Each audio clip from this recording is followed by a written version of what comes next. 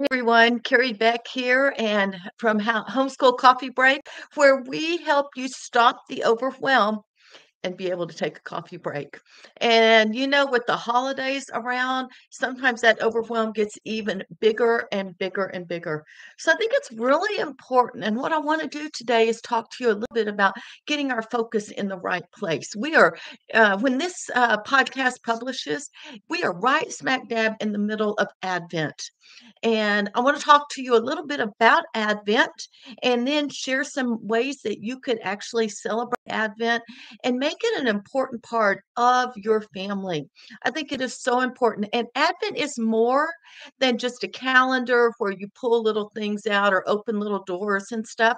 It is so much bigger than that. And if you're in our Facebook, you know that we have been posting daily verses for each week of Advent and the theme for that week. And so that would be something that you can do. But let's take a step back and let's talk about what is Advent. It is actually this time period, and in the United States, it's basically the 4 weeks before Christmas. A lot of times that happens right after Thanksgiving.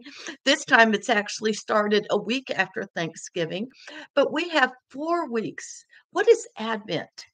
It is not just this time period. It is a time for you and me and our kids and our families to prepare our hearts to celebrate the birth of Jesus Christ. It is a time that we should have quiet introspection, personal examination, and repentance. And I'm going to be talking a little bit about that in next week's podcast. But I think it is time that you slow down and you take stock of what really matters most. It is an inner housekeeping, cleaning our house so that we are prepared to actually celebrate the celebration, the feast of Christmas, the arrival of Jesus to earth for the first time. And so I think that is something we really need to take a step back.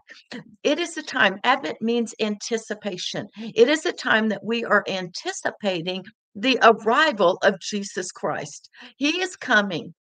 He has already come, but he is coming again. So we actually have two different times that we can celebrate. We anticipate Christmas as we look back on his first arrival, but we also anticipate his second arrival here to take us home to be with him in heaven as well. So Advent is more. And so how do Christians celebrate Advent differently? A lot of the world celebrates by shopping and baking, lots of activities, lots of busyness. For Christians, we can go historically back to what we call Little Pascha. Pascha meaning Holy Week during your Easter celebration. This is a little one, and this is our time of preparing, time of doing that inner house coming. It's a time of fasting, prayer, reconciliation to God, confessing our sins to God, fasting before we feast. All right. And that is what I think is really important for our families. You may even choose, you're not necessarily going to fast for the whole 4 weeks, but you may choose a day each week, or you may fast from something besides just all food. You might fast from sweets for a few days. Your children could do that with you. You might fast from media or being online and or maybe just social media and Facebook, and you fast from that maybe for a week of Advent. There are several things that you could fast for, and we don't just fast to get rid of them or stop doing them. We fast so that we will have more time to spend with God. All right. So that is one thing that makes Christian Advent different than the world's Advent. What are some family traditions, some ways that you could actually celebrate Advent? I actually brought a few. So if you are watching this, you can actually see. If you're listening, you can go to the links that I will put in the show notes for these different activities. The first one, I have mentioned this several times, and that is Jotham's Journey. This is a great book that's every night you read it, and it's got little cliffhangers. And like here, it'll tell you week one of Advent and Tuesday, and then you just read it. It's about a 2 or a 3 page. This one's, let's see, it's 4 pages. But then at the end, there's a little bit of discussion with the verse here.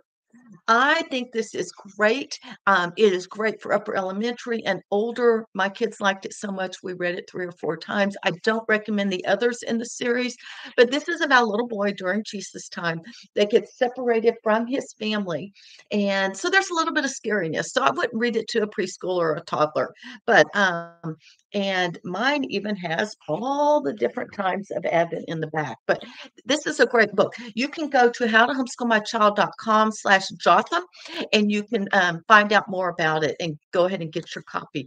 Another thing we did was we had an Advent wreath. I did not bring that. I'm slowly getting all my Christmas stuff because I'm recording this ahead of time. But we just have a regular wreath, and there are 4 candles in that wreath.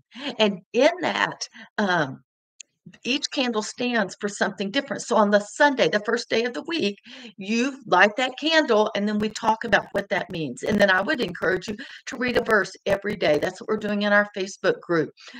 So the first week was hope. And so there's a verse each day that centers on hope. Then we have peace and joy and love. So there are different weeks. And so every Sunday you would like the first one, then you'd like the second one and the third one. By the end, you've lit all of them. There's generally speaking a white candle in the middle that you light on Christmas Eve or Christmas Day, and that represents Jesus Christ. Um, Bible readings, like I've already said, you could follow the Advent themes for the different candles and read verses on that. And or you might do a different type of Bible reading plan. We have a variety of Bible reading plans. We have some in our bundles and stuff, but I think it's really important that you follow some sort of Advent Bible reading plan. Very simple. Just read those verses at breakfast each morning and start your day like that. I had someone ask if you should read to preschoolers, and I think, yes, you should read the Bible to preschoolers. They can handle it. Does that mean you just get rid of the Bible storybooks? No, but you slow down and just read a section of it. I've already done this with some of my grandkids, reading the Bible. And then there's other things I would find activities where your kids are serving others. I have a blog post about our how we baked goods and we bought gifts for one missionary family, a different one every single year. You can make a graham cracker nativity, and it's made out of cookies and candy, and your kids will review the story of Christmas. And you've got Mary and Joseph, you've got the baby Jesus, you have shepherds, the wise men are in there, even though they weren't there at that point in time. I'll talk more about the wise men in 2 weeks in our podcast. We'll be talking about the 12 days of Christmas and Epiphany. So I think it is so important. Some of you have wondered, well, what about advent calendars? Are they worth it? I think they're fun. You can always tie it together. You may have an advent calendar, and every time you open the door, it's a Bible verse. And then that would tell you what it is. We have a free advent countdown calendar that if you haven't gotten it, you will get an email for 25 days with 25 ideas of how you can celebrate Advent. So that would be something else. So um, some of you may go, well, I need a few more resources. Even though we're in the middle of Advent, there is one resource I would really recommend, and this is our Christmas celebration ebook. And it goes through Advent, Christmas, and Epiphany, and it talks about all different things. It starts in November, we're sort of past that time period, but then it has like an Advent, some ideas on Advent calendars and how you could set them up. It has some Advent carols. My favorite one is O Come Emmanuel.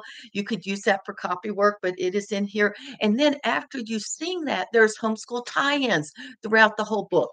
So you could take this and the ideas here and tie it in together as well. So lots of ideas, different times of celebration. A few other resources are our Christmas Around the World, 5 countries, and there are stories in there. There are books to read. There are activities and crafts and snacks. Gotta always have those snacks. We want food because my kids paid attention to food. And then the last one I'll talk a lot more about when we talk about the 12 days of Christmas is the Star of Bethlehem. It goes through Matthew 2. It is intended to be done as a family, although junior high and high schoolers could do it on their own as well.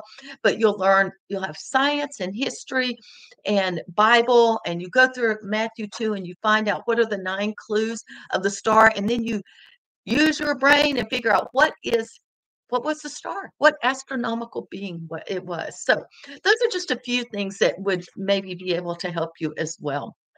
So, Advent, let's review for a minute. It is that time of preparing, a time of preparing our hearts for Christmas, of introspection, fasting, prayer, confession, reconciliation to God. You need to be doing it yourself and modeling it. And then I think you need to bring your family into this as well. And so we've talked about some ideas. How will you celebrate Advent? How will you recognize Advent differently than the world? Wherever you're listening to this, leave me a comment. Let me know. And if you haven't subscribed, find the little subscribe button and click that subscribe button so that we can get these messages out to more and more people. Hey, thanks for spending time with me. I am Carrie Beck with Homeschool Coffee Break. We'll talk to you next time.